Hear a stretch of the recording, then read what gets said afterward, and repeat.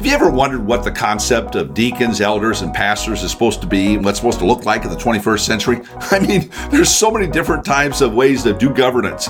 And when it comes to the idea of church board, some wonder, is this even biblical? What should it look like?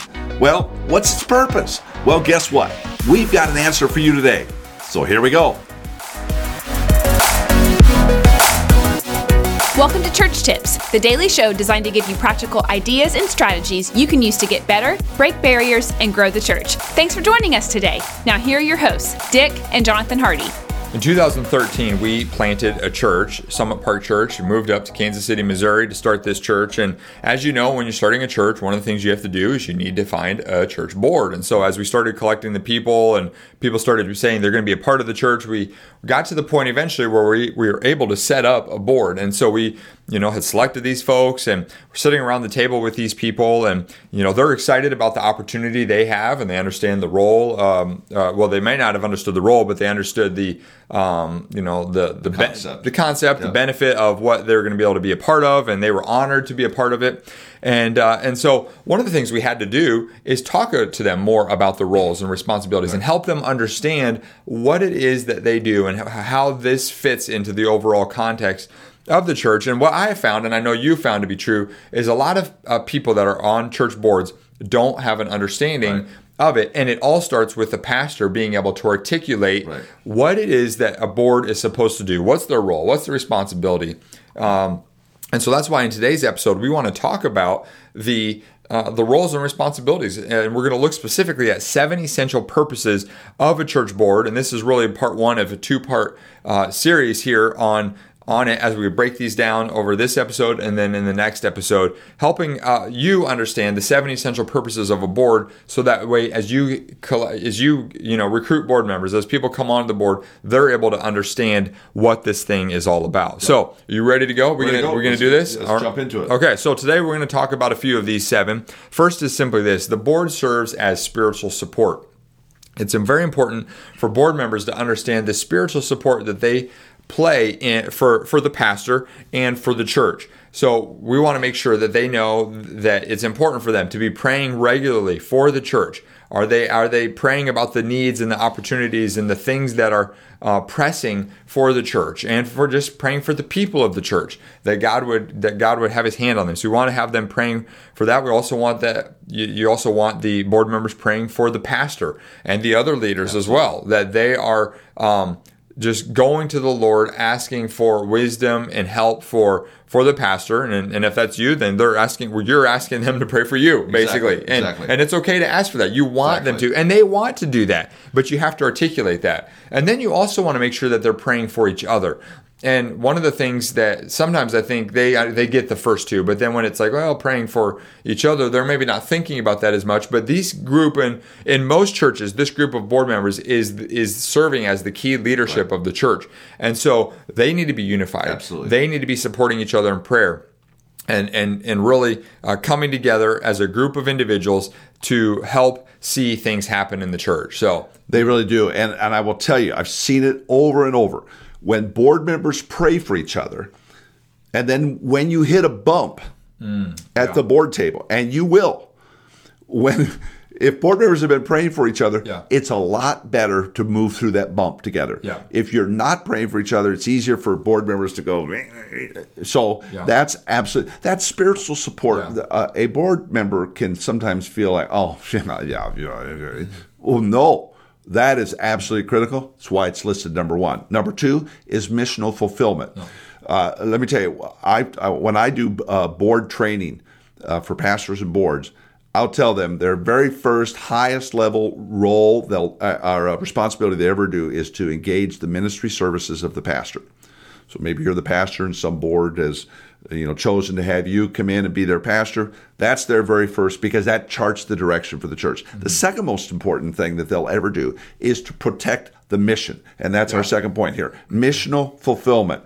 The board's role, and we talk about this. In fact, we talk about this in the church board track of training, which we're making available to you. If you're watching or listening to this podcast, if you'll go to churchuniversity.com and click on the church board track and put in 50 off, That's 50 and then lowercase OFF.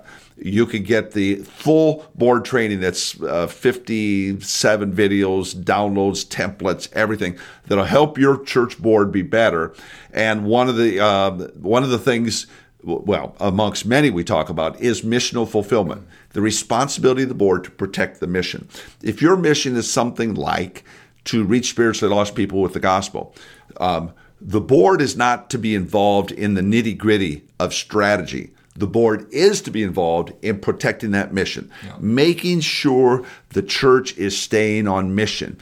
And when boards do this and pastors are involved in strategy, it's the best of all worlds, and you're going to see good things happen. And let me also note on the subject of missional fulfillment, it's the board's role to guard against what's called mission drift. Now, what is mission drift? Mission drift is when you say you're about something, but over time, it just begins to fade away and change.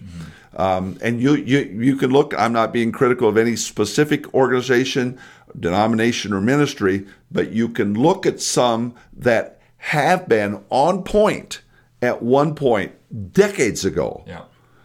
And yet today, they're a shell of what they used to be. And in large part, it's because a governing board did not protect the mission, and they drifted off of their primary purpose. And this is so important because this is just human nature. I mean, it's just, you look at life, we all have this tendency to drift. It's like you go to start working out the new year because you got these goals, and you know, and then over time, well, I'll sleep in this day, and before long, you just slide away. And it's just one of the natural tendencies that happens. But then when it comes to the spiritual side of things, the enemy wants to do everything he can to get us off focus and off course of what we need to be accomplishing. And so that's why, this is a huge point. There you go. Number 3 is the policy guidance. Now, this can really seem like, oh my goodness, this is exciting. This is exciting.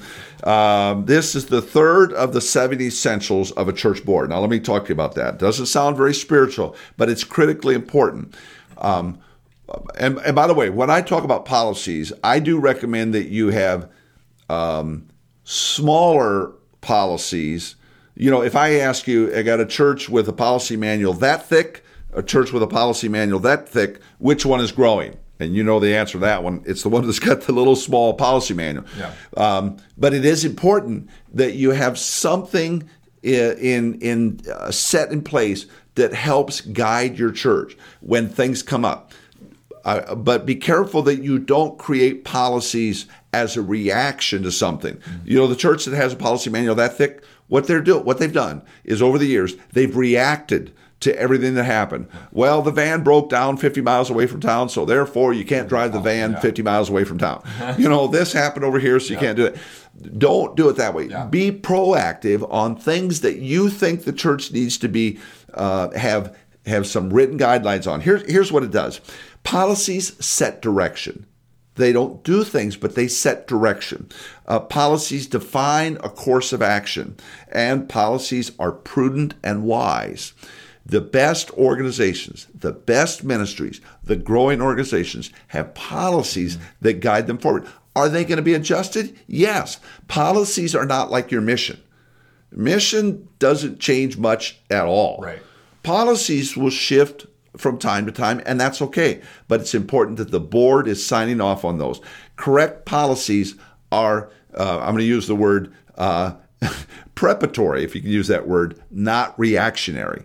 So if you'll do that, you'll see the church be positioned for the best days ahead. So let me give you the 3 that we're covering today, and the next episode we're going to cover 4 more.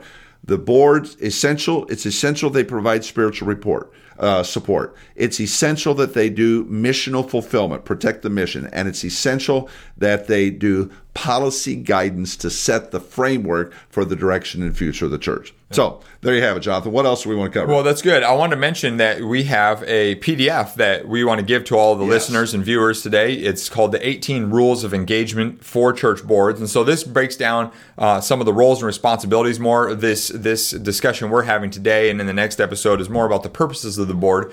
But we do have a resource that we want to give to you that's specific to the roles and responsibilities. And really, we break it down into 18 different things that they need to be kind of mindful of. You could use this as a great tool for training and orienting newborn board members, or just doing a refresher with current ones. And we have churches that use this as they have board meetings. They say, okay, well, let's talk about this one of the 18 today, or let's talk a couple of these 18. So to get this PDF, just go to leaders.church/rules, RULES, leaders.church/rules. You'll get the 18 rules of engagement for church boards PDF. It's free. PDF. Yep. Just want to make that available to you. So make sure to grab that if you want.